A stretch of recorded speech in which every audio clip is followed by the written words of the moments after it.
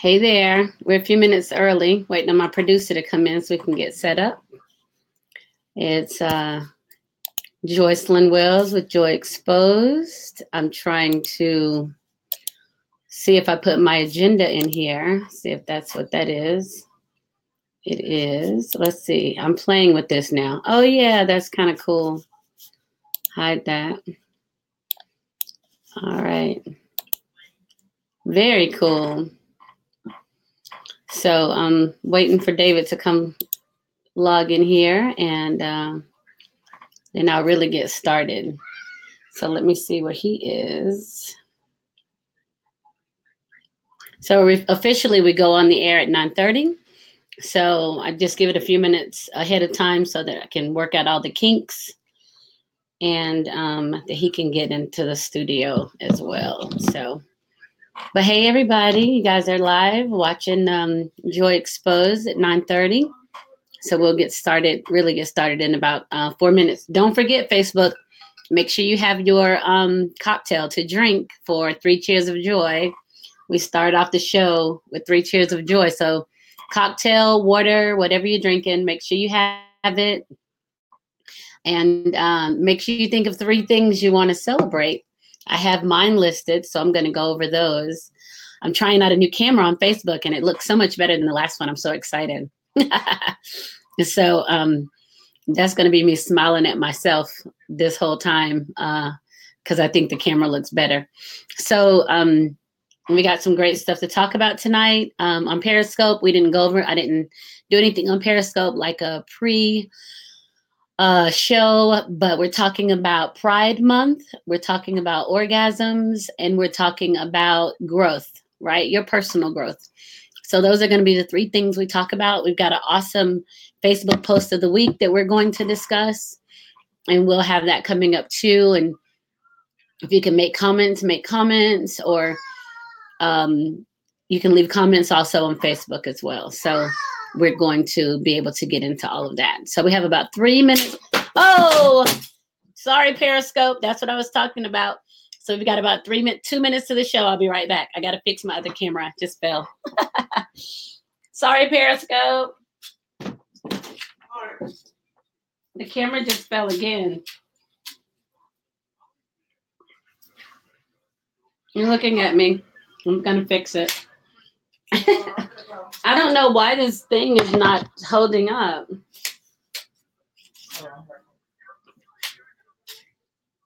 And that's what it did earlier when I had it up. It fell right out.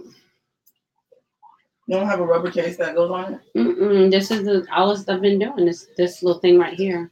And it's been holding up fine. Make sure you don't get in front of the camera because it's still on. They'll be like, that's her daughter naked. That's how we do. See, it's just, I may not be able to do the Periscope tonight because it's just popping right out of there.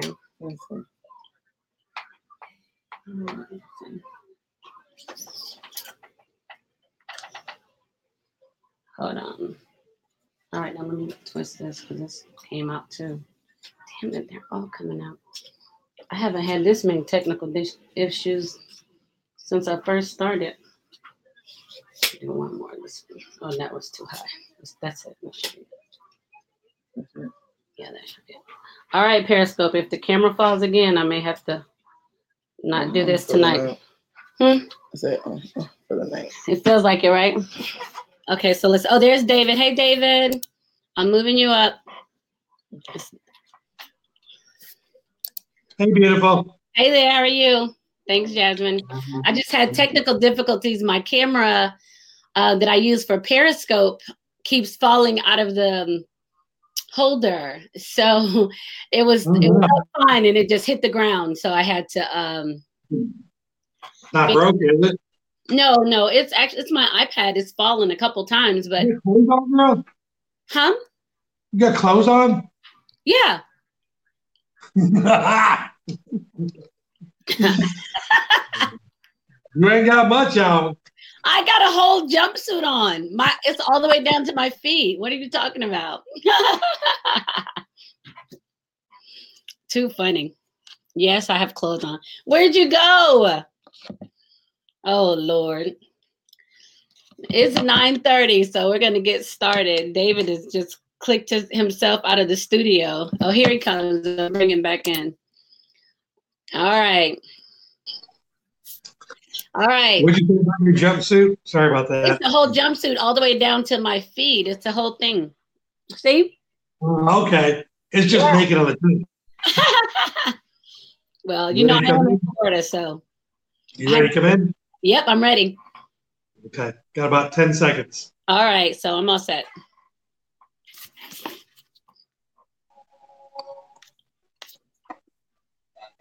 Oh, there went my other camera again. Periscope, I'm not going to be able to show tonight. I'm so sorry.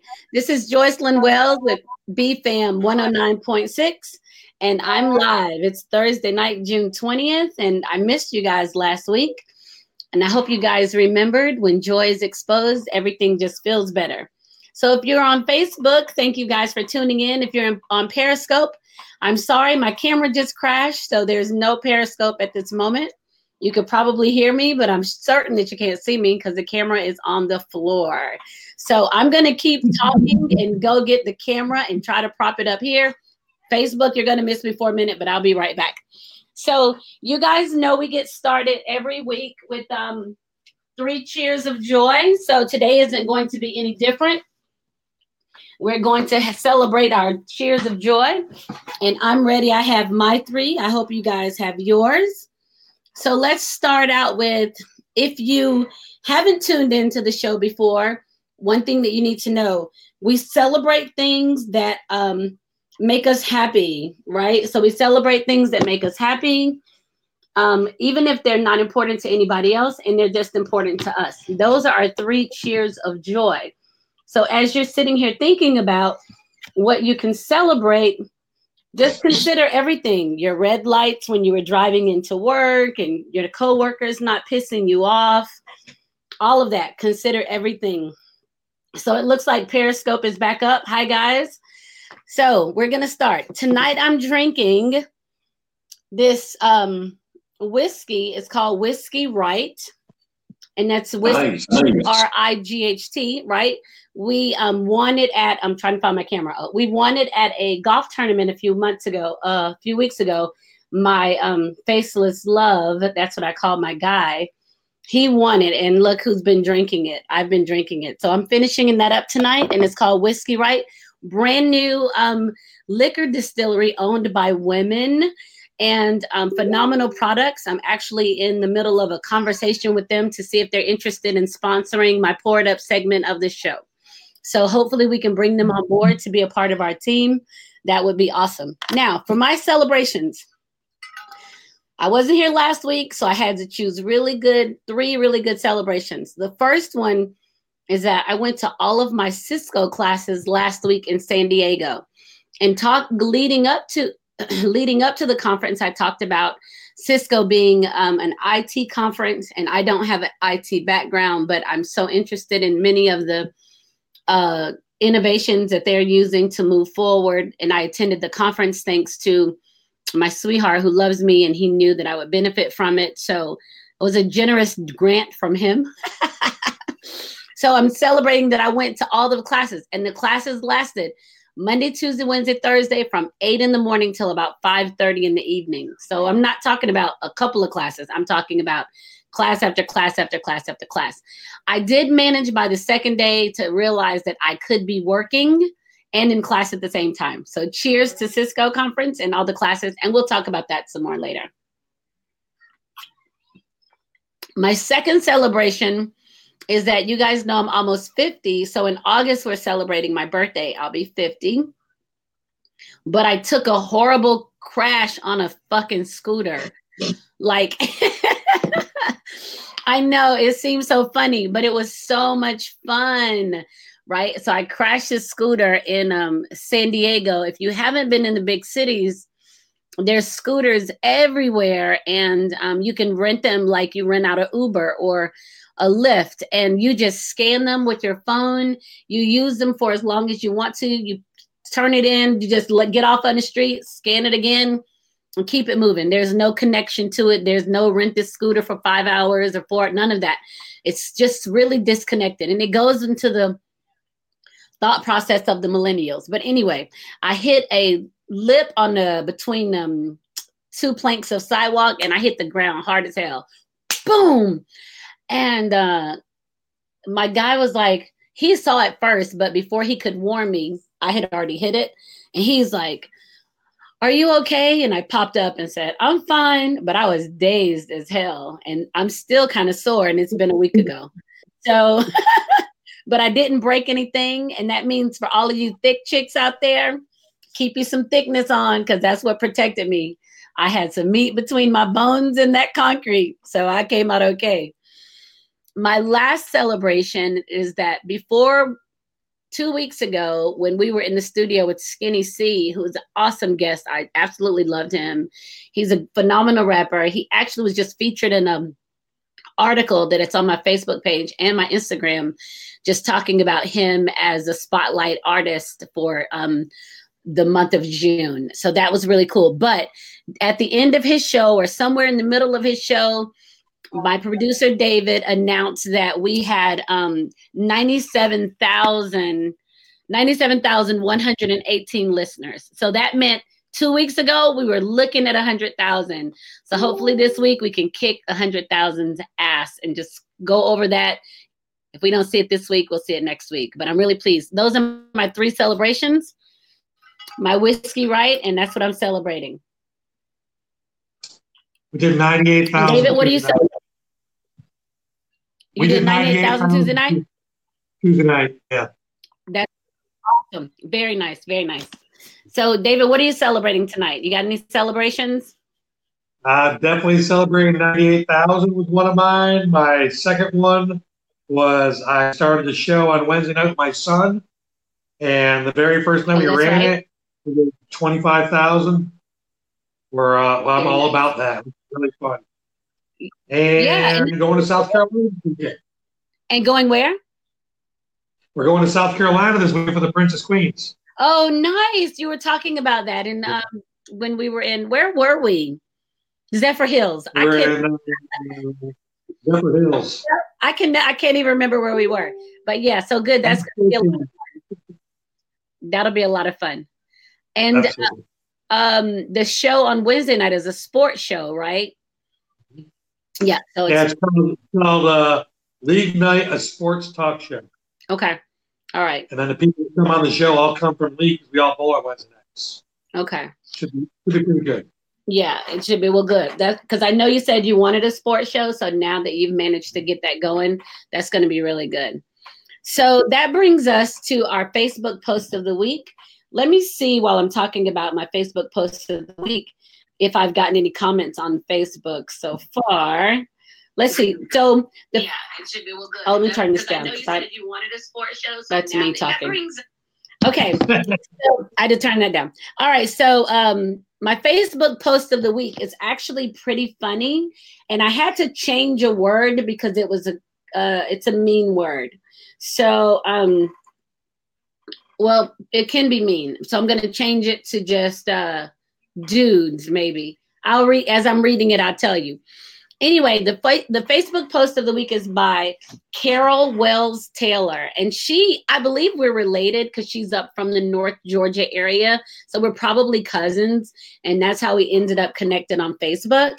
So her post says, "My problem with you guys, y'all always think a bitch is supposed to wait. Wait for y'all to come home from jail. Wait for y'all to grow up. Wait for y'all to stop chasing hoes. Wait for y'all to stop fucking your baby mama. Wait for y'all to be a daddy. Wait until y'all decide you're ready to be with us. Wait for y'all to become men. My guy, my dude," it's another word, it's a derogatory word. "My dude, listen, the wait is fucking over." So I read that post, and at first I was like, okay, this is a woman that's in a growth space in her life to say, I'm tired of dealing with it. I'm not raising you. I'm not going to pamper you. I don't want to hear your excuses. She got a lot of flack on that post saying, don't put your business out there. And when I read it, I didn't take it to mean that she was talking about anyone in particular. It was more of a reflection of where she was as a woman, right? she's like, I'm tired of it. I would love to deal with an amazing man, and we're no longer waiting for you guys to get through these little baby phases that you're going through.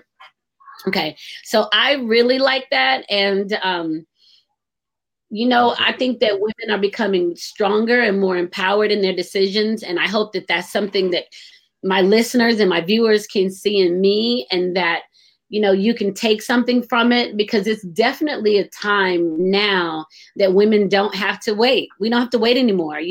We take care of ourselves. We make stuff happen. We can move the way we want, and it's not dependent on a man. But a lot of times women want to have a man, right? So, but you don't have to play with the games anymore. You got all these issues, all this stuff going on. That's on you. That's not on me. I'm not going to wait for you to do that. Very powerful statement. And I was really kind of felt some kind of way. I think that she was getting a lot of flack about it, but people were like, don't say that. And I was like, but it's perfect. It's a state of where she is, and it reflects what her thoughts are. And I was like, good for you. I love it. And I'm going to use it on my radio show. And so she was like, okay, thanks.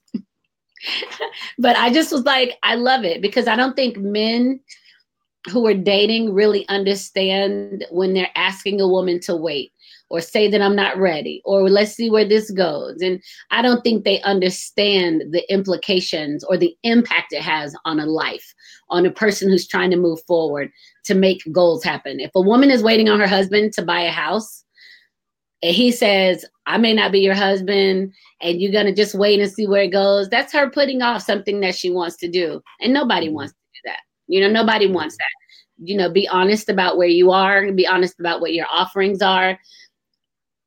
And that's it, our Facebook post of the week. And just talking about people being ready to move forward and being honest about what you have to offer. And if you want to see that post of the week, you can find it on my website, JoycelynWells.com. But we're headed to break now. This is Joycelyn Wells with Joy Exposed on BFAM 109.6. And remember, when joy is exposed, everything just feels better. Mwah.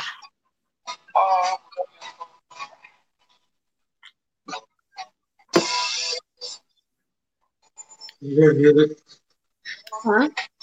It's a low song. Can you hear the song? I can hear. It's Dave Matthews Crash Into Me in honor of your scooter crash. Oh, I love that. I thought you were going to celebrate the Braves because you guys have been winning. I mean, I love my Braves and everything, but personal things are way better for me. I mean, that last night with my son, yeah. Just picture like you and Joya doing a show together on a certain night. I got to spend an hour and a half with him, pick his brain about sports. It was just that. It was a memorable moment. Yeah. It was pretty cool. And that's good. And he seems really chill. He's got a really nice, kind of easy personality. And so that's what I noticed when I was watching you guys. I can't believe how grown up Edie's son, Brad, was. I think I haven't seen him in probably 6 years, maybe. That's not Edie's son. That's Edie's son-in-law. He's married to Edie's owner. Yeah, he's definitely. Yeah, they got 3 kids now. Oh, wow. I think they had the one then. Or maybe. Yeah, they just had Levi. Now they have Zoe, and I can't remember the baby's name now. Oh, wow. Yeah, Joy used to come to school. That's right. Oh, yeah? Yeah. So that's really, it was good. And it's going to be it'll be a good show. I think that the fact that it's late at night, well, it's in the evening that. We had all kinds of people watching. Yeah. Especially when we went home. Because it's after league. We knew what we were talking about. And like our first segment was huge. You got 15 seconds. I got only 15. That went by fast. Okay, I'm trying to. I just keep trying to look at Facebook. Yeah, it should be good. Because I know you said you wanted a sports show, so now that you. Oh, so the it's a couple minutes behind on that. Am I right? Okay, I'm looking. Tell me when to go.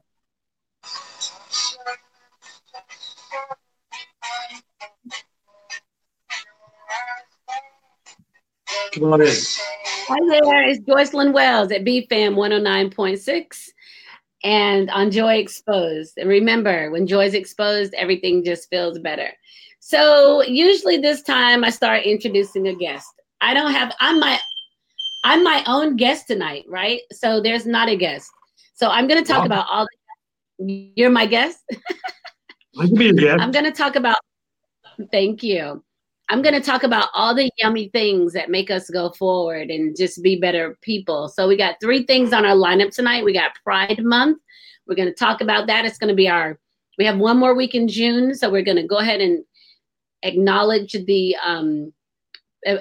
Pride Month and what it means to be affected by it or not to be affected by it. We're going to talk about orgasms, which is one of my favorite topics to talk about. And we're also going to talk about growing and things that we can do to make sure we continue to grow, even if they make us uncomfortable. So that's going to be our lineup for tonight. And of course, we'll have a bedtime story. I'll be reading from Stephen Brown's book, Bottom of the Map. But so let's get started with Pride Month. So we talked about it briefly at the beginning of the month. And now we're going to spend some more time talking about it. I'll start with this story.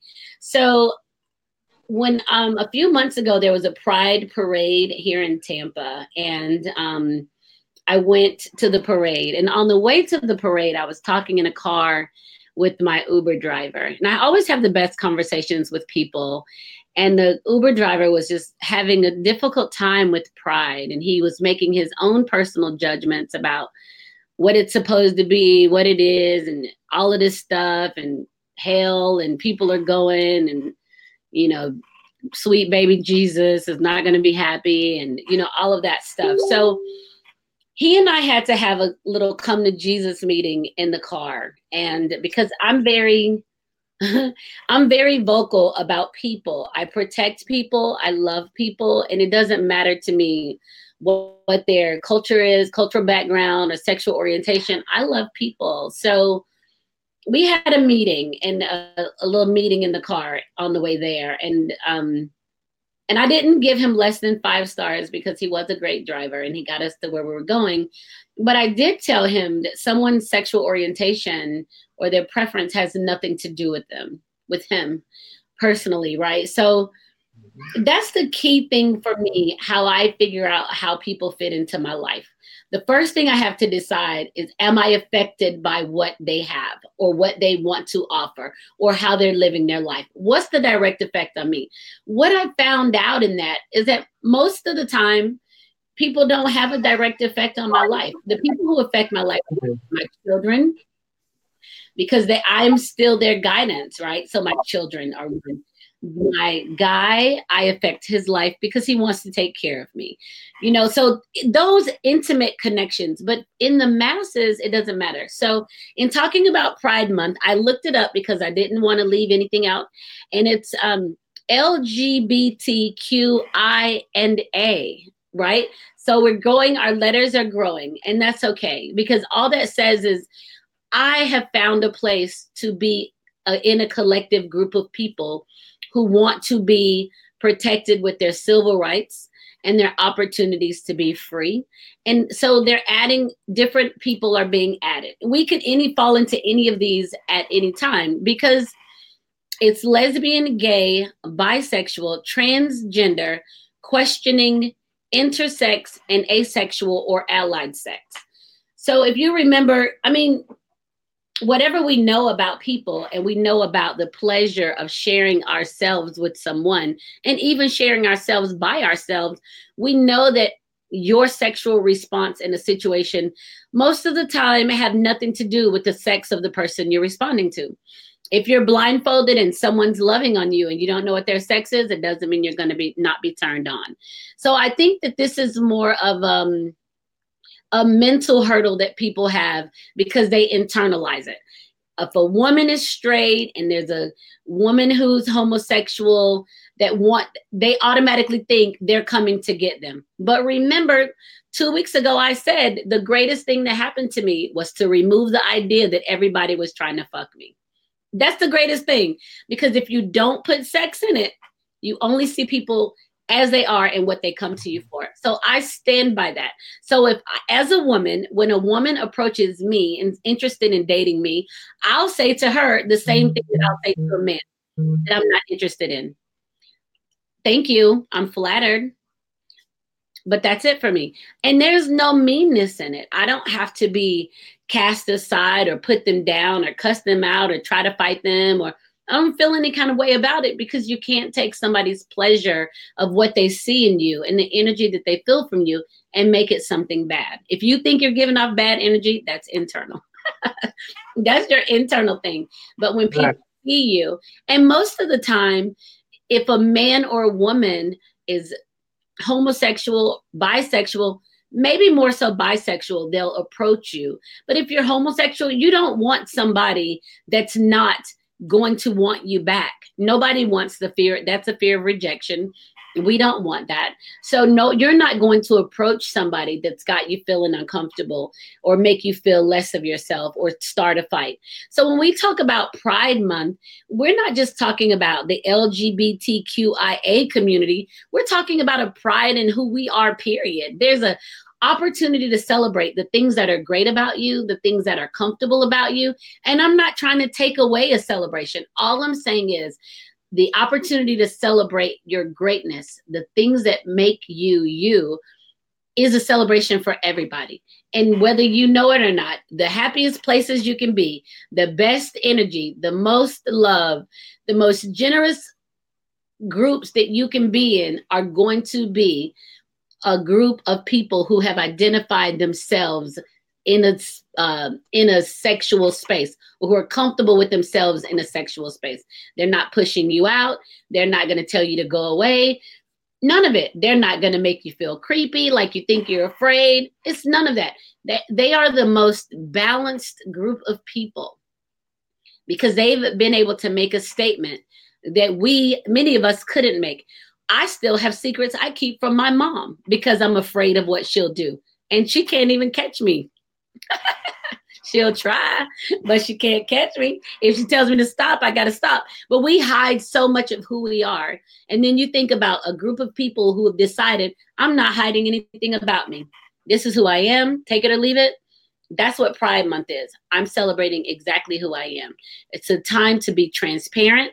It's a time to be open and to be able to show I can dog kick y'all asses under the desk for as smart as I am, as much money as I make, as self-aware that I am. I'm not struggling with these menial ideas of my sexuality that the masses are struggling with, and good for them, right? So that's my take on Pride Month, and that's how I'm thinking of celebrating it. And if you haven't done anything or celebrated, or you pushed your kids aside, or you pushed your friends aside because they've decided, or you push, then you know what? Back up, because it ain't really your thing. It's their thing. It's their life.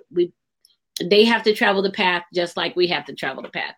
So, and hands down, that's the way we have to look at it. So I'm going to add Pride Month as one of my toasts, my cheers tonight for Pride Month. I'm going to have a drink to that. And I'm going to continue to accept and be open to people as they are. And I'm going to love them unconditionally. Everybody, not just the LGBTQIA community, everybody. That's how I receive. So I can't look at a person and judge them on their sexuality and decide if I want to deal with them or not. Can't do it. I won't do it. My mind doesn't even operate that way. I think the main thing for me is to see people and feel their energy, where they're coming from. Do they mean me harm? Are they going to be damaging to me as a person, detrimental to my life? Those are people that I'll stay away from. But those are also people who will try to con you into being with them because they feel like they can get something from you. So I'd much rather be okay with dealing with someone that was aware of who they are and upfront about it than to be dealing with somebody that's trying to con me out of something. So it's my celebration for Pride Month. And that also, this month was started just to go along also in supporting the civil rights and bringing a group of people together who share commonalities and who've dealt with the same heartache and, pain from their families and at work and had to fight those battles, So, yeah. So this is our Pride Month little rant. And that's our one focus. Up next, after break, we have about another minute and a half before we go to break. we're going to be talking about orgasms. And that's another thing I'm passionate about. Anything that I spend time on, and look, my producer's smiling at me. He's passionate about them too. We all love them. So anything we spend every time, anything we spend time on is something that's near and dear to my heart. Whether it's I've had to study it and learn it, or I've been afraid of it and I faced it. But I'm going to tell you what. This is what. How much time do I have, David, before we go to break? 2 minutes. Okay. Let me tell a quick story. I have always the best stories. So I was on Monroe in Atlanta. If you're familiar with Atlanta, Monroe is right off of, I forgot, like Juniper, Monroe. It's a little area in Atlanta. But there was a gay club there. I used to work at a pharmacy down there. And so there was a gay club. And we went after work. They were like, we're going to go over there and have a couple of drinks. So I'm in this club, and I was younger. Like that's probably been 10, 11 years ago. I have to remember the name of the club, if it's still there or not. But anyway, so we go in and we start having drinks, and I'm meeting people and talking because that's what I do. At some point, after a few beers and meeting and talking to people, I literally had these two guys who were homosexual. They asked me if they could suck my breast. Out of the blue? Well, we were all talking and drinking, and it was a bar, and we were laughing. And I was like, wait, what? So we had a whole conversation about it. And so I was like, sure. I was like the mama. Yeah, we can roll on that one. We'll roll out of that. I was like their mama. So this is Joycelyn Wells with Joy Exposed on BFAM 109.6. And remember, when joy is exposed, everything just feels better. Mwah. See you in a moment.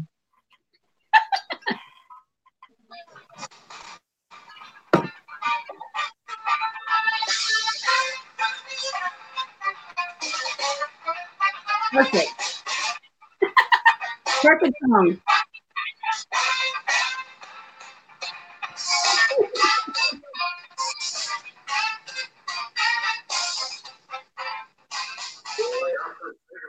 Oh, Diana was coming out. She wasn't scared. What'd you say? I said Diana Ross wasn't scared of coming out. That's right. She was going to do what she wanted to do. She did this song in the 70s. Come on now. It was dangerous. It was. Her daughter, Tracy Ellis Ross, is doing great things on TV. She's on everything. Oh, yeah. She can sing, too. Yeah, you expecting anybody to come in? No. You expecting anybody to come in? Maybe they're just calling. BFAM 109.6.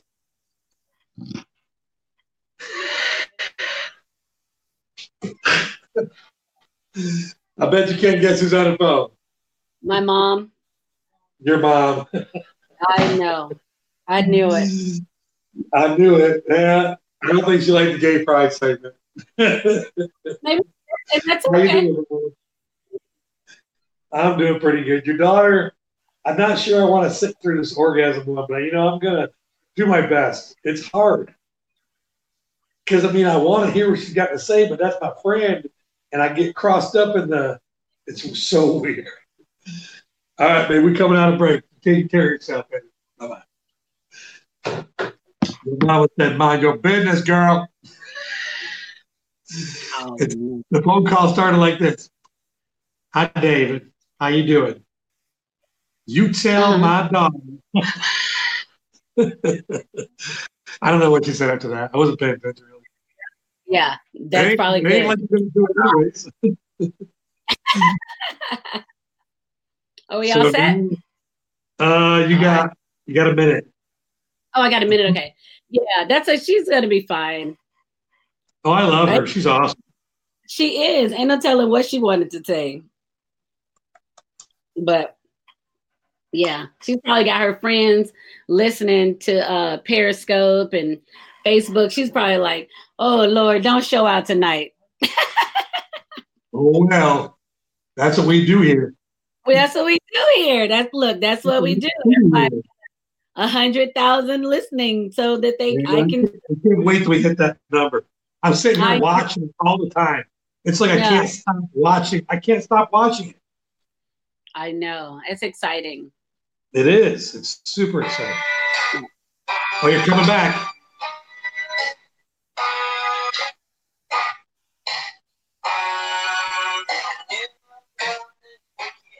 Hey there, it's Joycelyn Wells at Joy Exposed. Woo, that was a quick break. Even in that little bit of time, my mama done called in and fussed at me about something.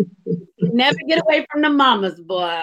She was. No matter how old you are, your mama's still gonna call and fuss about you. You do something wrong. She must have that number on speed dial. She called up in there like, hold on, little mama. I mean, you didn't have no guest today, did you? She's like, no. I'm like looking at the phone number. I don't recognize it. I should have guessed it was her. It's Joycelyn Wells with BFAM 109.6 on Joy Exposed. When Joy's exposed, everything just feels better. So we're going to talk about for this next segment. It's only going to be like 15 minutes, so you guys just hold on. It's some great information in here. No reason for you guys to freak out on me. But we're going to talk about orgasms. So let me tell you how I came up. That was easy. But if you know me, and if you've listened to me, if you've read my books, if you listen to me talk, it's not going to be just about an orgasm. It's about orgasm. Like it's a whole process and the whole thing behind it. So I'll back up. When I was in undergraduate school at the University of Florida, go Gators, got to throw that in there. I was in one of my classes, and there was a health educator that came in to do a session with us. She was over our clinics. So part of the class is, it's like a game where they give you a question and you have to answer the question in front of the whole class, right? And it's a secret. It's like 4 of us. We all drew a piece of paper. We couldn't tell our question. I read my question. I stuck it in my back pocket and I stood at the front of the class and I waited till my turn because I was the last one in the line. So I was the last one answering the question. So when it got to me and I read my question, I just read it. And the question is, how can you tell if you're having an orgasm? That was my question. So that's how the guys were. The guy was like, I know. The women are like, I don't know that I've had one. But so I had to answer it. And I sat there and I went through the whole physiological process of having an orgasm.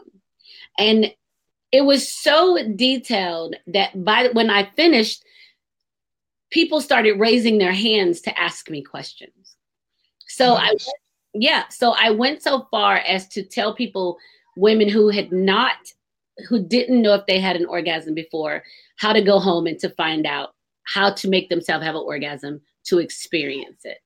So it was then, after the class, the health educator, her name is Joanne Oth. After the class, she asked to speak to me. And she said that she does the same activity every semester. And this was the first semester that she couldn't tell who had that question. And so, because you guys know, I'm like, well, why? What? She said, everybody starts blushing.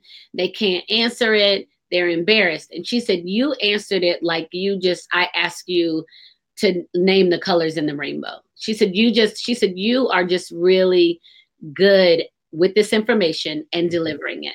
And so that was a long time ago. So it was then I realized, and I didn't know before then, that people really struggle with having an orgasm. Men don't necessarily, because they're like to the point. Like men are like Johnny on the spot. Women, there's more intricate details of how we're designed, and it's not. And I think women, a lot of times women will say, he didn't make me orgasm, or he didn't. They put the ownership of their pleasure on somebody else. And so a lot of what I try to do is help people to understand that your pleasure is your responsibility, right? If you want to have an orgasm, then you are responsible for positioning yourself in an orgasm position. If you want to have an orgasm, you are responsible for knowing what it takes for you to get there. Not to say that the guy isn't important, or the whatever tool you're using, guy or another female, whatever. It's not to say they're not important. It's the one thing about guys is that they don't care how you use them. So it doesn't matter to them that you're strictly pleasure seeking. They don't care. But there's this understanding, for some reason, women have in their mind that their husbands or boyfriends or whoever that's going to make them have an orgasm. And that's not that. I just kind of want to change the thought process on that. I think that in the process of an orgasm, that you're already so caught up in knowing that you're going to have one, that the only thing that happens at the point of sex is strategically placing yourself to have the orgasm. I mean, just to me, I know it seems simple, and a lot of people are like, no, that's not how that works. But really, I mean, to me, it's that simple. It could be that simple because I've spent years practicing myself on how to have an orgasm, and I know how to have an orgasm. So an orgasm is essentially a buildup of your blood flow to your pubic area. And once there's like this amazing buildup of pressure, then there's an eruption. So there's two kinds. There's a clitoral orgasm, and then there's an intravaginal orgasm. And most of the time people experience the clitoral orgasm because you can touch it and you can stimulate it, and that's going to be the easy one to make happen. The intravaginal is in the G spot. It's a little spot that's about 2 inches inside above the clit. And so that means that their penises have to be, if the penis is rubbing in that area, touching that area, then that'll bring an intravaginal orgasm. So there's two different things that are happening.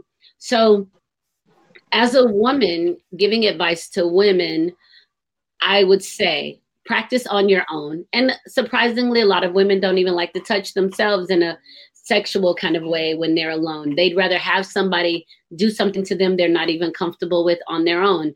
And my thought process is this: no one gets to know more about me than I know about myself.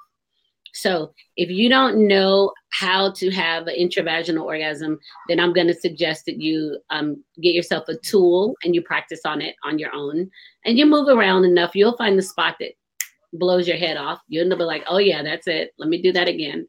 So you'll find that spot. And then if you need to have a clitoral orgasm, then you find something, you apply pressure, and you move against it or move it against you, and you allow this eruption to happen, right? So the whole idea for me as a woman is that my whole body was designed for pleasure.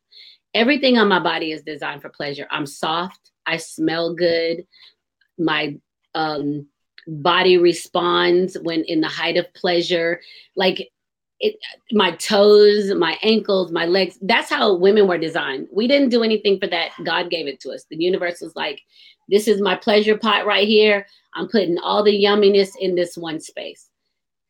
Problem that we run into is that a lot of times we don't realize how much yumminess we have, or that we are in fact in control of the yumminess. So we get caught up thinking that somebody is supposed to bring it to us, or somebody's supposed to give it to us. But that's not the way it is. We're born with it, and we're going to bring goodness into the world. And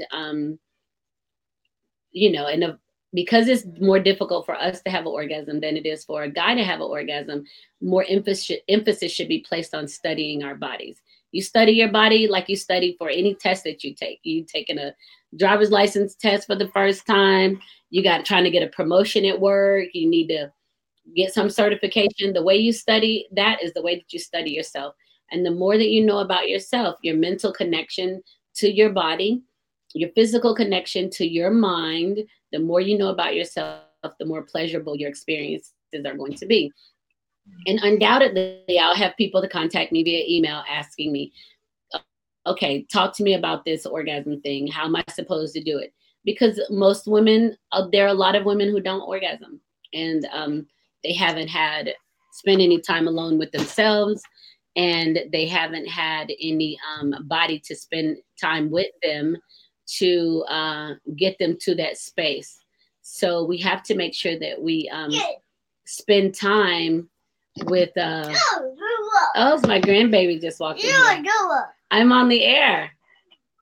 Jasmine. So we have to make sure My grandbaby just walked in the room. So we have to make sure that we spend time on each other, and that you give each other the pleasure that you need to get to that point of enlightenment. If you're in a situation and someone's not spending the time on you that's needed to get you to a place of release, or to get you to that orgasmic eruption or that explosion, then you have to consider the other parts of your life that they're not being fulfilling in as well. So your orgasms are important. You should have them often. I think they keep us young. They definitely put a little pep in our step. And they make us even fall in love. You know, they make us want to hold. If you can have your own orgasms, you understand that the man who you have an orgasm with may not be the man that you need to be in love with. That'll save you a lot of trouble. So you don't fall in love with them because of the orgasm. You fall in love with them because of the person. So if you can do it on your own, then you don't get caught up in these yucky ass relationships and trying to drag somebody into a situation with you. You know exactly what it is, and you can walk in and walk out of it. And we talk about a lot of that in my books, right? How to find the goodness and walk away from it. So often we confuse this moment of pleasure with somebody that's supposed to be with us our whole life. And that's not how it works, right? So when you start looking tonight, and I'll put some stuff on my website, but when you start looking up your, orgasms and how to have them and trying to have them, even during the show, you could, right? You definitely reach out to me if you have questions. I'm open to them, to your questions. I'm open to your feedback, and I'm definitely open to your pleasure.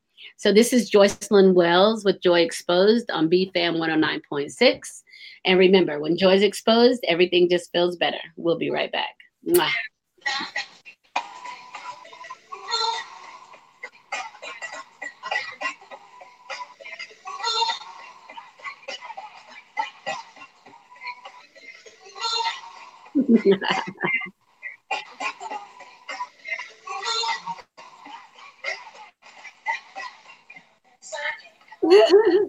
Someone said, thank you so much. And So then somebody said, only you, Joycelyn. I have an orgasm question. Yeah. So, and I won't name any names, it's not important. All women squirt? Or are they not doing it right if they don't? No, all women don't squirt. I think squirting is it's a pressure mechanism in the clitoral area, right? So all women don't. So, I say this, and I just say so much, but I know I didn't experience that until I was much older. So, but some women, I know women who squirt all the time, but then I know some who don't at all, right? So I don't really know. I don't know if that's something that's kind of you kind of pick up on that with your tricks of the trade, or if it's genetics or you're designed in there. I don't know. But have you experienced that with all women? All women squirt? No, I have never had a woman that squirted before. But when I was in my younger relationships, like late high school, early college, I dated this girl for a while. We started having sex. She actually left me because I couldn't make her squirt. She said it's my fault. She was a virgin when I met her. She said, I've been waiting my whole life to do this. You can't make me do it. And I was like, what if you just don't do it? All women might not do it. No. Look, that's I just want, we're young. We were young. Yeah, I was going to say. I think the best thing about it with guys is we think we're tearing it up, Well, I think one thing for guys to remember is that you can't, what are you tearing up? I mean, like 9-pound babies come from down there. What are you tearing up? Exactly. Majority of guys go, like, if you talk about the guy world, and you're talking about sex, I killed that thing. You didn't kill nothing. Well, I think that's more of that kind of macho ego. Yeah, macho-ness. Yeah, and then it goes as you get older. I think I talked about this last night in another show. When you get older, a lot of that machismo thing go away because you realize, because you're not like 50 saying I killed it. You're 50 with like, yeah, I got it and it was great. And I'm glad I was there. Yeah. So I think it changes it, that you have this bravado you have to put on to where you don't, because it's really like, it's a pleasurable experience all around, but you have to be, I think the more aware of yourself that you are, the more pleasure you derive Absolutely. from the situation, right? It can't just, Absolutely. I did it because, it has to be something that you want to do. I think for me, one of the greatest sexual relationships I had is that me and the guy was constantly in a state of eroticism. Like even when we weren't together, it just felt like we were. So as soon as we got together, it was like fireworks. Like it was like it's like we're in a constant state of eroticism. And I mean, that's almost 50 saying that was my best sexual experience, saying that because I've realized now it's not just a physical space. It's definitely a mental space you exist in with somebody that you want to be with and that wants to be with you. So it has a lot to do with it. All right, come back in. All right.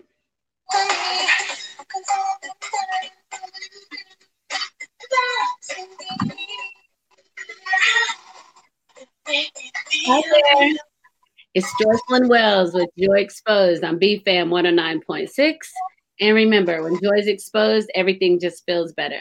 So let me tell you guys, we're just going to keep on going now. Somebody said, oh my God, hey girl.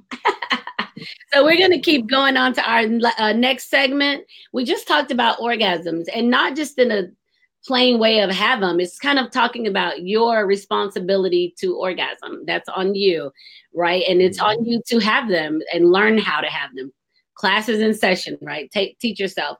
So the next thing we're going to talk about, so we talked about Pride Month, we talked about orgasms, and then this is a thing that's really big with me too. It's growth, continued personal growth. I'm always trying to figure out how to be the best me. I don't feel like have been there yet, and I don't feel like I'm where I'm supposed to stay. So I always have to grow. So for this growth moment, we're going to talk about a new word that I came across. And I was thinking, is it really new, or am I just not paying attention to it? And then we're going to talk about my Cisco classes. Those are my two parts of this. So the word that I've spent time on, the word that I've spent time on is called ruminating. And you've probably ruminated before, right? You're probably like, ruminating is when you have something on your mind and you keep processing it over and over and over. And women do that a lot, right? So if you have a conversation with somebody on the phone and it didn't end the way you wanted it to end, you're going to think about, I should have said this.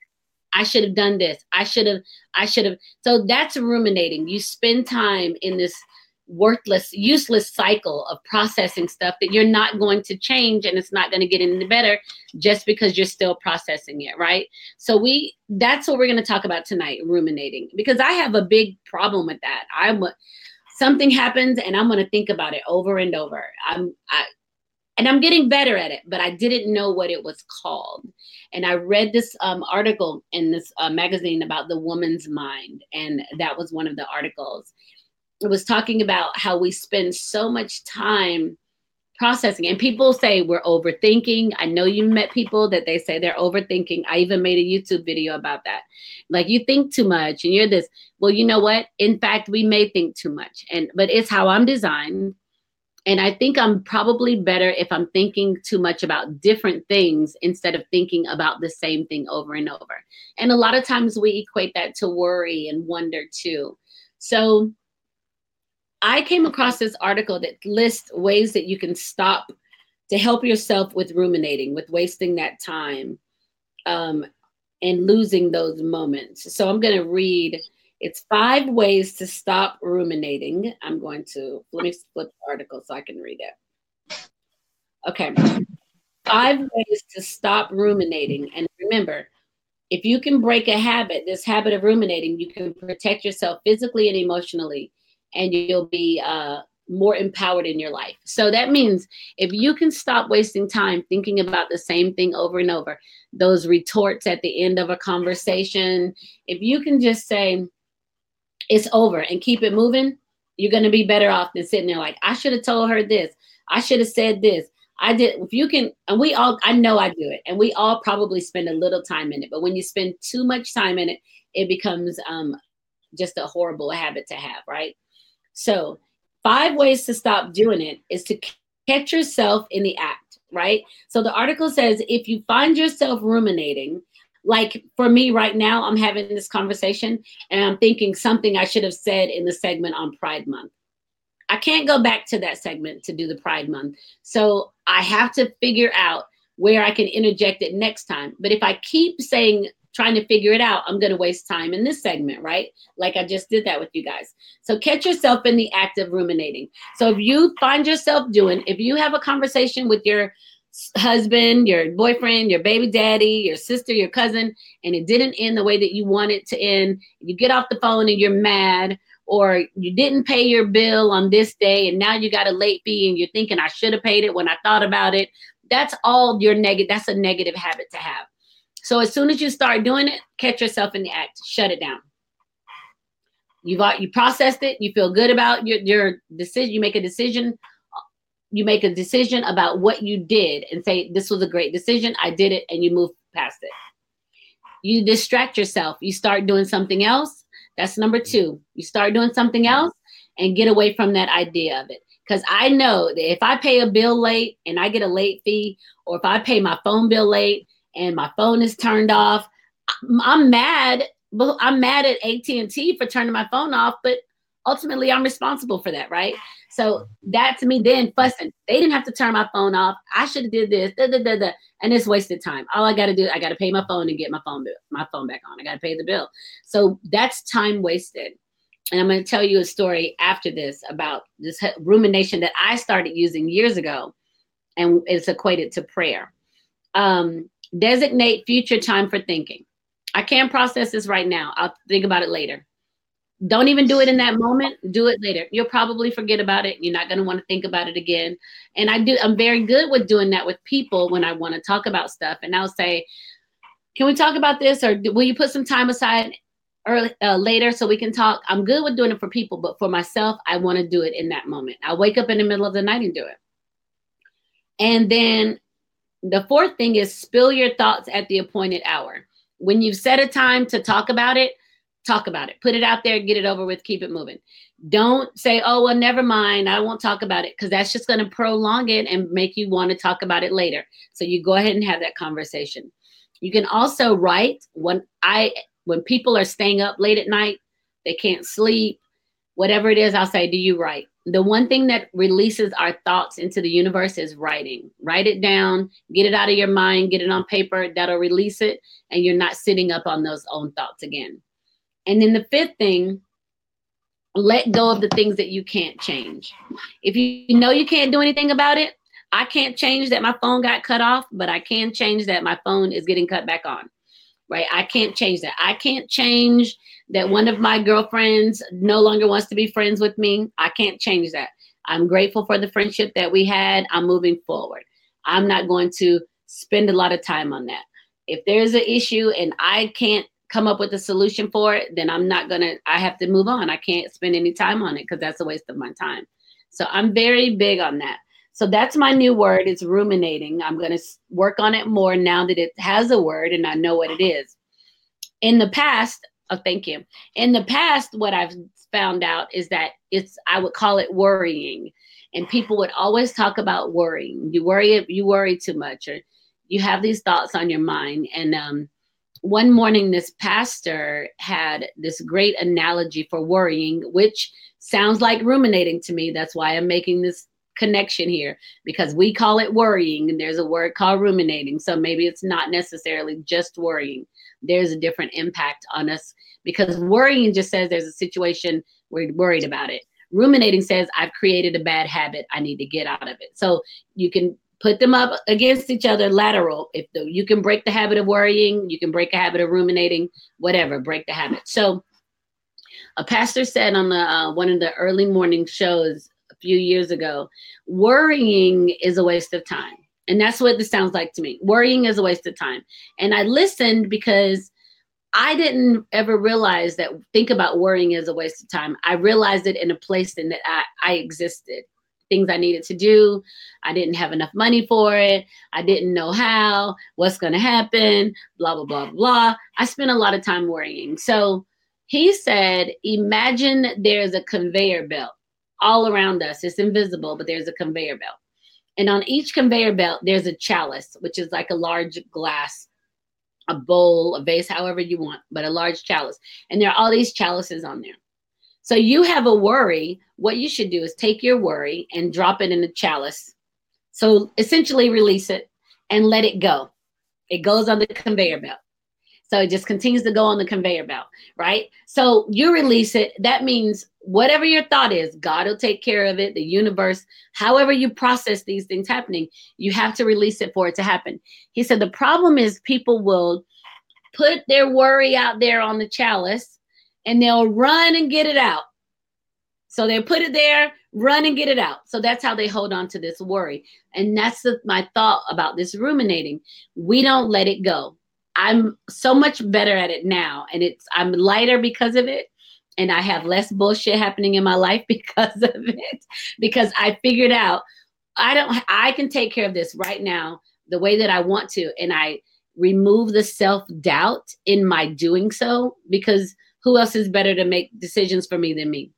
So that's a part of my growth.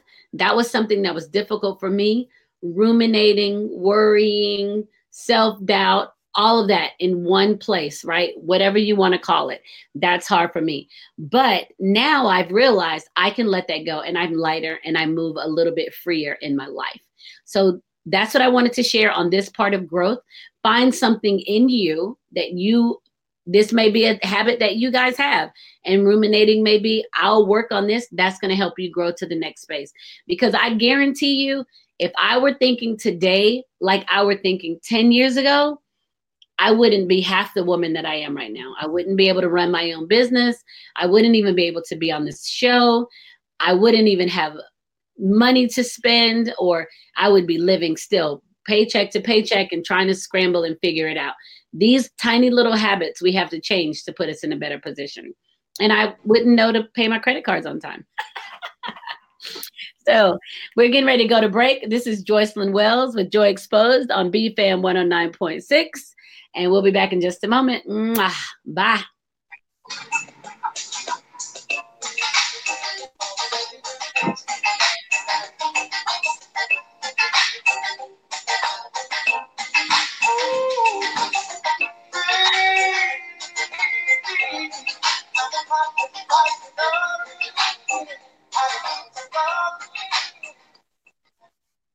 Oh, Marvin knew what was going on. Yeah. My mom said my niece was listening to the radio, so she had to turn it off. How does music become erogenous? I think it's just because it's connected to probably some sensors in your mind. It just becomes the way that you move your body. First of all, that's already erotic in itself, just because you're moving your body. And you're free. Music allows you to be free. So you get to just kind of move around, and you're loving yourself, and it just releases a lot of the worry and stuff. So, but the words. Did you ever look at your sex with different music? No, I don't need it. I don't need music. I'm just saying, if music is on, did you ever notice there's no difference at all, no matter what? Nope. You speed that music up. Yeah, I just feel like the more animalistic sex is when the music is a little rougher. You think? Oh, I don't know. It is for me. I listen to music by myself all the time. I listen to music, but I think it's more of my own kind of pleasure-seeking moment when I'm alone and I'm working or I have music playing. But I don't know that I pay attention to having music on during sex. I don't know that necessarily matters. I don't know. I know it's erogenous because your ears are sexual. Let me whisper in your ears. I promise you something's going to happen. Absolutely. Yeah. You're absolutely right. Definitely. Very sexual. Ears are very erogenous. Yeah. Oh, absolutely. I mean, even when you get there and you feel the vibrations of somebody's voice in your ear. Yeah. Yeah, like I can't sing with my voice, but let me sing with a whisper in your ear. I'll mess you up. You don't need to have a good voice to whisper. No, you just whisper. Come here. That's funny. You're too funny. Yeah. I got another one to share with you, but it's not for the show. After And it's probably private. Okay, I can do that. I'm not as open as you are. Oh well, it's coming from an educational space. I'm just saying, I'm learning. Yeah, you look. What's gonna happen? What's the worst that's gonna happen? Like it's coming from a learning space. If you don't learn anything after the show.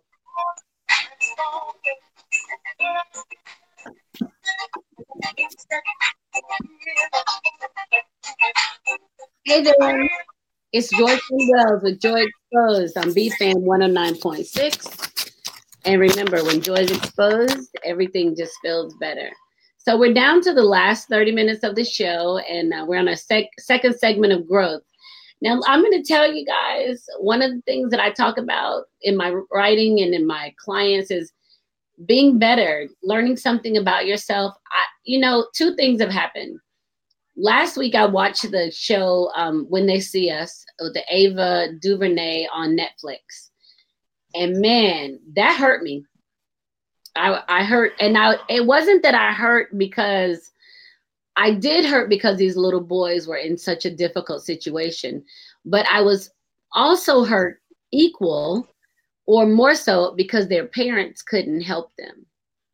And when you think about not learning and not growing and getting stuck, you're thinking in the moment that I don't want to. I don't want to learn how to read. I'm not a good reader. I'm not going to read. I don't want to go to school because I don't like it. All of these things, you don't even know how many grownups I talk to who say I don't read. So when I was looking at those little boys being young and caught up in the situation, but then at the parents who didn't have enough education or growth in them to even advise them in a space to help them, I was really saddened by that. And we get that a lot now. I mean, there's tons of people now who don't want to go to school. They'll argue down. I didn't graduate high school. It wasn't for me. I don't want to go to college. It's not for me. Okay, so maybe you don't. But not doing those things doesn't take away from the fact that you still need to continue to grow. You don't get to be in a 24-year-old mind space for the rest of your life. You are required to grow. That's why your mind is designed the way that it's designed, is to have a lifelong learning experience and not just stop when you had enough, when you feel like you've had enough. So that show for me, I watched it, and I don't watch a lot of TV. It was written well, and it's probably because it was based off a true story, but it was written well. And I think by the middle of the first episode, there are 4 episodes of it, and by the middle of the first episode, I think I may have said, I'm ready to turn it off. It's too dark for me. Because my mind doesn't operate in that space. It was dark, like literally dark. The story was gloomy, the lighting, and it just impacted me in a space that I didn't have any control over. So finally, after the second episode, we turned it off and started watching some other stuff. Killer Mike, he's hilarious. He has a hilarious show. I'd love to work with him. And I think I may reach out with him just for that thought. But so we had to take a break before we went back to watch it. But it still never left my mind that the parents, few of the parents that were portrayed were in such an educational lack of educated space that they were even able to be manipulated by others. I won't even say white people, by other people, because even in this day and time right now, if you're lacking in what you know, experience, growth, opportunities, you can be manipulated by anyone. So that's something that I would definitely advise people to do, is take a class. There are a lot of free classes available online. I know University of Colorado offers free classes that you can audit. Take a class. And I know I wasn't good in school or whatever their excuse is, stop. I'm right now trying to talk my mom into going to college right now. She never went to, she never went because she had a baby. She had me, right? And now she can do whatever she wants. And I'm like, Mom, I think you should go to college, because I think it helps us. It helps our mind to continue to process, especially with as quick as the changes are coming, which leads me to the second point. Last week, I went to that Cisco conference over in San Diego. And I'm going to tell you, I'm not techie by any means. I can do regular word processing stuff. And if you ask my guy, he could probably says I know more than what I think I know, but I ask a lot of questions. I sat in this conference and listened to them talk about things in these classes. Some of the stuff I didn't know, I made notes about it, looked it up later. Some of the stuff I did know that was familiar to me. But when we got to one class talking about moving your company. So what's happening? So the whole conference is about technology and moving forward. We use the technology, but every companies who use the technology are going from a hard drive space, hardware space, to an application software space, which means they're having to transition. And then they're moving stuff into the cloud. That's a big deal for companies, but that's the way that technology is changing. So they talked about all of that, and I was a part of the conversation, because with me building my own company, and people were asking me, well, what are you doing here? Then I would have to tell them I'm trying to build my own company, and I'm trying to make sure that I'm following with I want the technology. I want to influence the technology that impacts the people that use my stuff. I don't want to be impacted by it. I want to be on the front side of the planning and development. And so that opened up some great conversations. But I'm going to tell you, through all of this, I only really spoke a couple of times. One of the speakers asked a question and I answered it. I don't know that I was supposed to answer it, but I did answer it. And the speaker was like, that's exactly right. And, so that was kind of funny, because it was in a room of like 300, 400 people. And I'm like, oh, I know. Always a student. So that was funny. And then the last day of class, we talked about talking to your employees and how to get your employees to buy into the fact that you've got to change your system. And believe it or not, for me not to be techie and speaking from the consumer side, I definitely had the attention of the room in explaining what needs to happen with the employees. And this is to managers. And they make buku money. I'm talking, they make hundreds and hundreds of thousands of dollars, and maybe millions. I don't even know. But they're in there to find out how to make this better for their employees. So that was a big deal for me, because it helped me to understand that I may not be techie, but my voice is still so powerful, because I can have the conversation that needs to be had in the moment. So growth is huge for me. Cisco conference was really very good for me. I met some amazing people, some great contacts, did a lot of networking. I can't wait to go back next year. I can't wait to see what the changes are for the following year. So for you guys that are listening, if you are comfortable, complacent with where you are, I don't care what your job is. If you are in the classroom, or you're teaching, or you work in a call center, or you're the manager of a restaurant, if you have something that you do every single day, you got to add something to it. Everybody's not set up to own their own business, I won't tell you to go start your own business. Everybody doesn't want to do that. But take a class at your local college. Learn something that's going to put you in a position to protect yourself. Because I can tell you, the jobs that I've had over the past have been replaced by machinery. I used to make pancakes at McDonald's, and they don't do that anymore. They throw them in the microwave. Somebody else makes them. I used to sell photos for Olin Mills. Now we all take our own photos, and then photographers are in abundance, right? So jobs that I had, I used to fill prescriptions at a pharmacy. Now they have a robot to do that. So a lot of this stuff is becoming obsolete. You don't want to become obsolete. The goal is to be able to move into the next phase of things. So my suggestion would be to go out there and learn something new. As scary as you may be, a friend of mine has taken a real estate class, and she said she didn't want to take it online because she'd rather be in the classroom, but she doesn't have time to be in the classroom. So I told her, I'll take the class with you online. We can go through it together. I mean, that's how serious it is for me to continue to grow. She needs to do it. She needs to grow. I'm going to go. I'll have no interest in real estate. None. But guess what? I'll do the class with her just to make sure that she does it. And okay, thank you. Just to make sure that she does it and she gets what she needs because she's in property management. It's what she does, and she'll continue to be in property management. So why not continue to put those feathers in her hat? And location, the classroom, it's becoming obsolete. It's more online. You got a whole college that shut down in Georgia just this week or 2 weeks ago. They said they closed their doors. They're not even doing it anymore. Small school lost their funding. Well, they weren't getting enough funding to keep the doors open.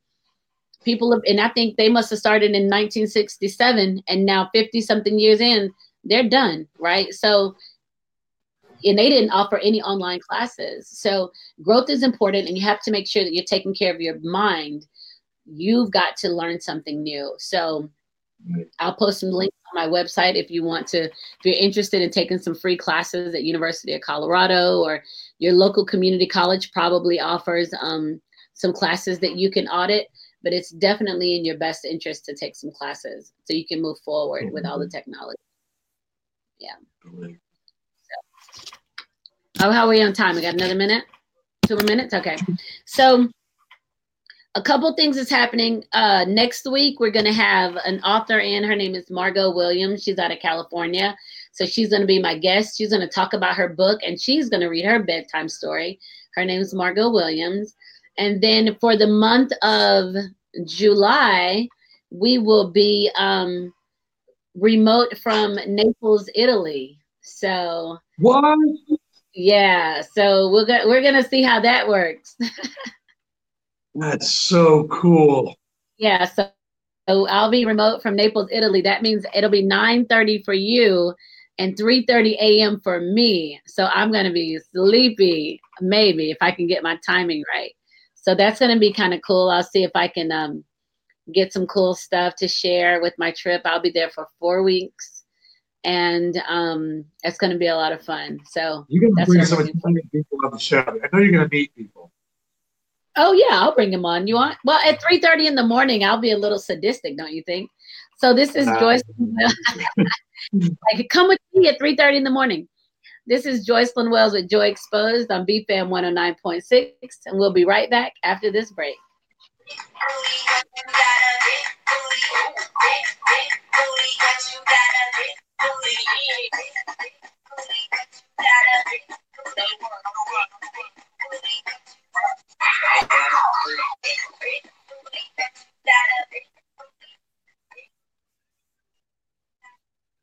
I think Jennifer Lopez is just too fine. She's amazing. I just think she needs to give something back to somebody that needs it. She has too much.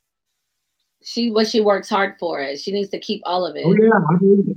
Yeah, she deserves everything. It just seems like nothing's going wrong in her world. But you know I'm sure what? it is.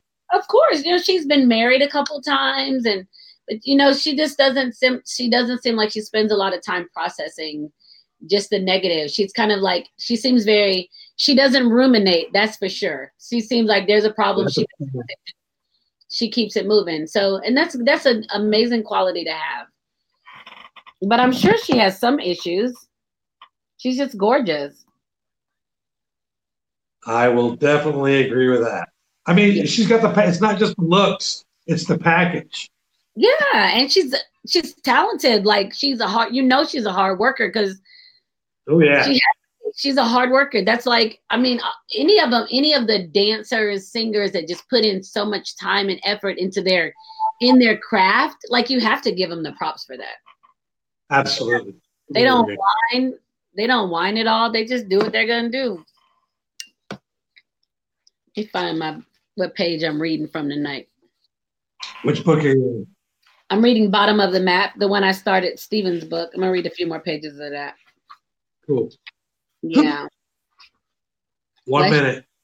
All right. So I'm gonna see where I'm supposed to be on this. Let's see. I think I stopped over here. Yeah. Okay, I found out where I am. Yeah, so I'm going to read from Stevens, and then we're going to have Margot Williams to come in next week because I'm going to interview her for, I think, 15-minute segment, and then she's going to read at the end. So, Have you mentioned her name before? That name sounds very familiar. who, Margot Williams? Did you tell me she was coming Who? out before tonight? Maybe. Yeah, I kind of feel like I wrote the name down. I said, I feel like I wrote that down before. Oh, 10 maybe. seconds. I don't know. I don't know. All right. I'm paying attention now. Last time, 10 seconds, I was looking off. I got some new music for bedtime. Nothing's hotter than a saxophone. Trying to get it right. Hi there. It's Joy Fun Wells with Joy Exposed. You know what time it is. It's a bedtime story. Woohoo! I need to get a really cool sponsor to sponsor this segment of the show, the bedtime story. So last week we didn't read because I wasn't here. The week before we read with Skinny, and we were reading from the one of my books, Virtue of Beauty. And everybody loved that, the Virtue of Beauty. They love all the virtues. So, did you see Skinny's face when you were reading to him? No, I didn't. But he was just like, he said he loves it. He said he just loves it. Everybody loves them. That's the thing that's so funny. The stories are just so good. Everybody's listening. You've heard me say that so many times. The stories are so good and they're so much fun. I actually connected with the lady Facebook last week, and I was telling her that I was writing. And, we talked about that. And I said, if you want to read some of my stuff, just go on my website and you can read it, one of the virtues. And so she started reading it at work, and she sent me a message and was like, I got to read it at home. And then I woke up the next morning to a text message from her, and all it said was in all caps, bitch. Yeah, she was like, what the hell? I had no idea. So she had questions and stuff, and that was really cool. So, and a guy I sat next to at the Cisco conference, he ordered it sitting next to me. He was like, I'm going to order it now. And I was like, well, I'll tell you about it. He was like, oh, I read the reviews and just sitting next to you. He said, I want it. He ordered it on the spot. So this is really funny. So we were reading from Bottom of the Map. Yeah, Bottom of the Map. It's a book by Stephen Brown. Can't find my camera. Oh, there I am. So it's a book by Stephen Brown. He's one of my clients. So I published this book for him. And his book it's an urban trilogy. That's what we call it, because it's just gut, bucket, rock bottom, South Florida bullshit. And it's good. It's sex, drugs, thugs, murder, mayhem, all of that shit. Right. Cartels. Yeah. So I started reading from it, and it was about the main character, Trey, who was in jail, and his girl, Tina, was trying to get him out. So we're going to pick up where we left off on that. And we'll read from that for just a few minutes, and then we'll get ready to wrap up. So oh yeah, till 11. I was like, I think I'm early. Okay. So let's see. So he was trying to explain Trey was explaining to Tina that how important it was for her to be a woman. And he just was saying her love and loyalty had been unconditional throughout the years they've been together. I don't know what I would do without you. So the trick with this relationship with Trey and Tina is that they're friends in a space that their relationship is understood. Like they're not boyfriend, girlfriend, this my man. They just down for each other. And so that was a new concept for me in writing this, two people could have this type of relationship. But I mean, this is the way the story goes. So Tina left Trayvon in the jail. She went on to leave. So I'm going to pick up there.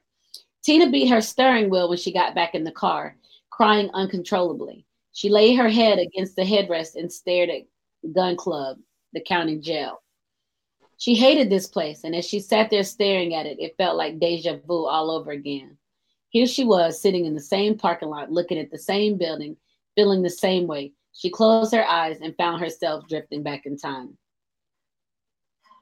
So now she's going to go back and talk about herself growing up, right? So Tina Baptiste was born May 25th, 1984. She was the only child born to her Haitian mother, Jean Haitian father, Jean Baptiste, and her Dominican mother, Ria Cortez. Tina's father was killed when she was a baby, so she had no memories of him. The memories she did possess were of all the different men her mother brought home. She remembered the sound of the headboard banging against the wall. She remembered the sound of the mattress squeaking. She remembered the moaning. She remembered the heavy breathing. She remembered her mother and her mother's boyfriends yelling in Spanish and broken English. Fuck me. Come on, fuck me harder. Dios mío, I'm trying. Give it to me. Cógeme. Rita used to be one of the most beautiful women in the Dominican Republic, but like the seasons, Rita's time came and went. Although Rita was no longer beautiful, she possessed something that kept men coming back. Sucking and fucking were her two and only talents, and she utilized them hoping to regain some of the attention she received when she was in her prime. Rita showed little Tina no affection and gave her no love and would blame her every time one of her boyfriends left. I hate you, she would tell Tina, you little puta. I wish you were never born. I should have flushed you down the toilet. They came to America. Yeah. They came to America to stay with Tina's uncle and cousin when she was 10. They stayed in Miami for a year before moving to West Palm Beach. Tina hated this country when she first got here. She spoke both Spanish and Creole, but no English. She was teased so much that by the age of 12, she spoke English so well you would have never known of her Haitian and Dominican bloodline unless she told you. Even as Tina learned to speak English, she still didn't have many friends. She had always been different and was antisocial when she was around other children.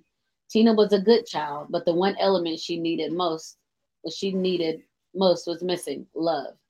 Tina remembered Carlos, her mother's boyfriend at the time. She remembered her 13th birthday and the words he said to her. Hola, mommy. Today is your birthday, he said with a strong Spanish accent. Look at you. You have grown to become so beautiful. No one had ever called Tina beautiful, so Carlos' words had really flattered her. Afterwards, she stood in the mirror and stared at herself. Am I really beautiful? She thought. Her reflection showed a young woman with a round face, curly jet black hair, almond brown eyes, caramel skin, and full lips. And if Tina's face fell short of being beautiful, which it didn't, her body made up for it. At 13, Tina had the body of a grown ass woman with round, firm breasts, a narrow waist, a plump ass, thick thighs, and hips that moved intuitively. Tina started putting on makeup and would go out of her way to be noticed by Carlos so he could flatter her with more sweet comments. And that's exactly what he did. And Tina loved the attention he gave her, not knowing that it will all soon change. 2 weeks after her 13th birthday, Tina got out of the shower and walked into her bedroom to find Carlos lying in her bed naked. She stood there not knowing what to do, watching Carlos's limp dick as he began to rise. The sight of him lying there naked aroused something in Tina, and the area between her legs began to tingle and moisten. She untied the towel she had wrapped around her and let it fall to the floor, exposing her nude, firm body. See, mommy, Carlos said as he sat up, come to me. All Tina knew is that she wanted to please Carlos. She didn't want the attention he'd given her to ever stop. Come on, mommy, put your mouth on it, he said, grabbing the back of Tina's head and forcing himself into her mouth. Aye, mommy, he exclaimed as Tina's teeth scraped the head of his dick. You never do this before, he asked afterwards. Tina shook her head. Ah, you a virgin, see? Tina shook her head, yes. Carlos smiled. Come on, lie down, mommy.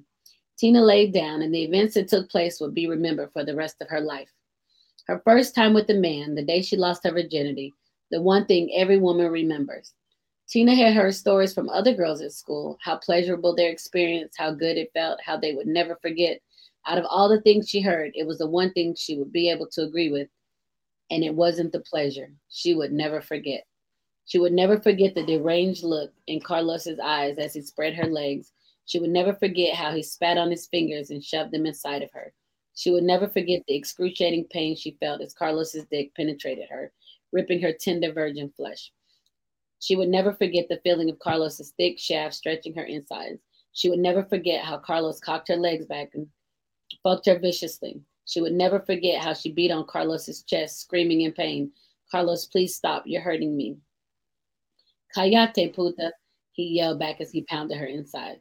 She would never forget how she laid there looking up at the ceiling with tears in her eyes, praying that he would hurry. She would never forget how Carlos pulled out and ejaculated on her. She would never forget the feeling of his warm semen gushing on her stomach and thighs. She would never forget how Carlos got up and used a towel to wipe off his bloody dick before throwing it in her face and telling her to wipe off. She would never forget how she laid there crying on her bloody sheets. She would never forget how nasty she felt as she wiped Carlos's sticky semen off of her, or how he tore her tender flesh, or how bad it burned when she urinated.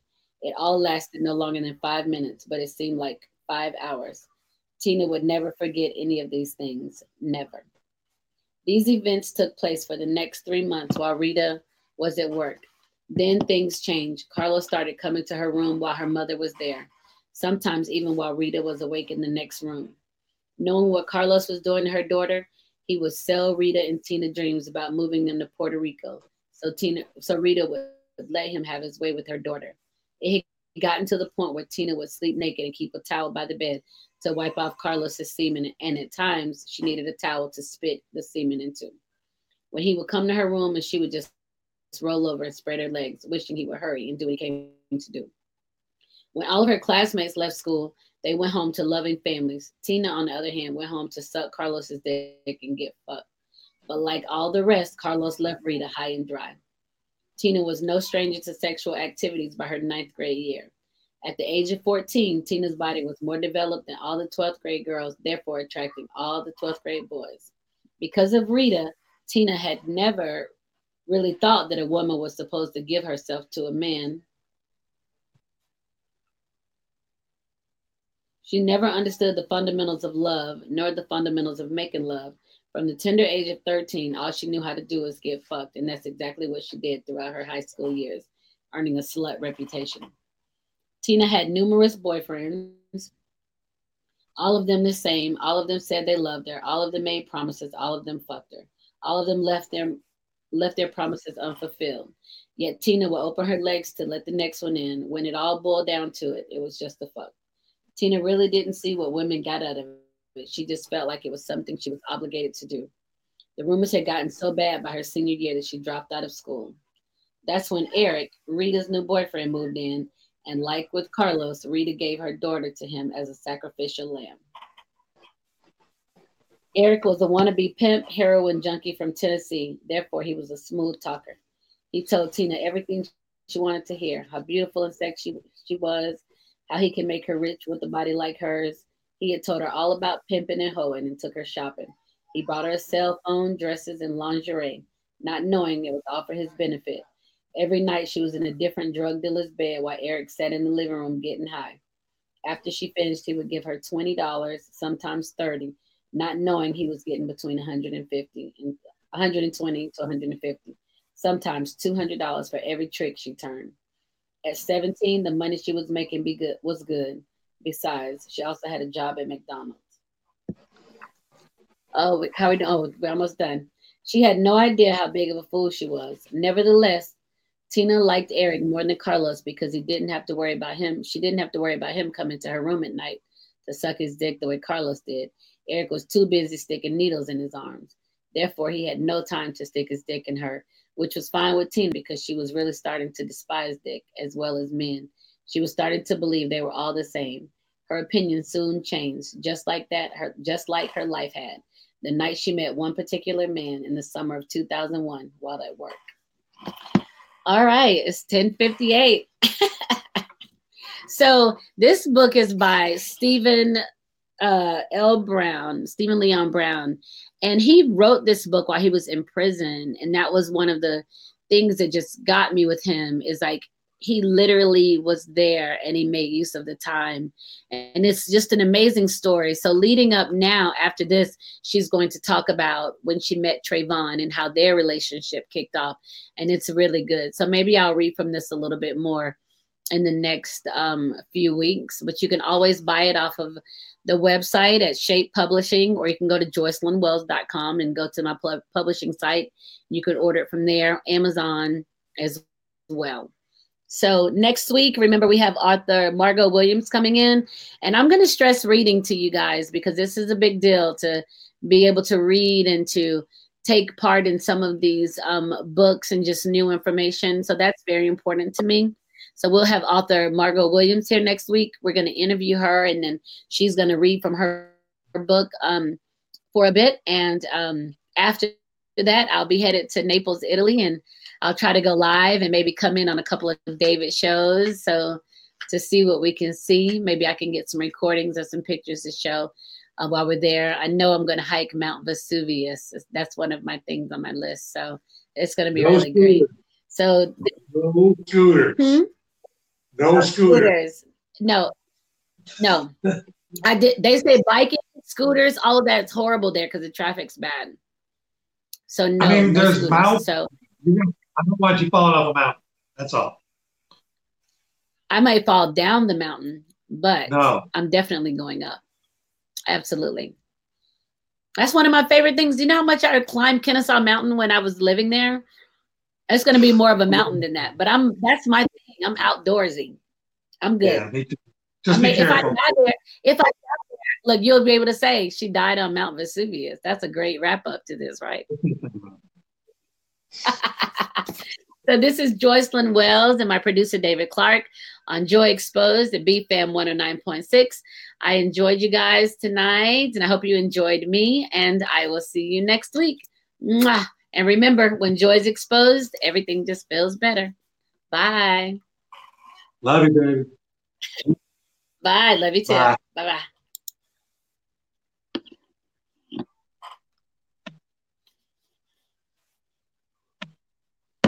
Bye, Periscope. Uh-oh, that's not what I meant to do.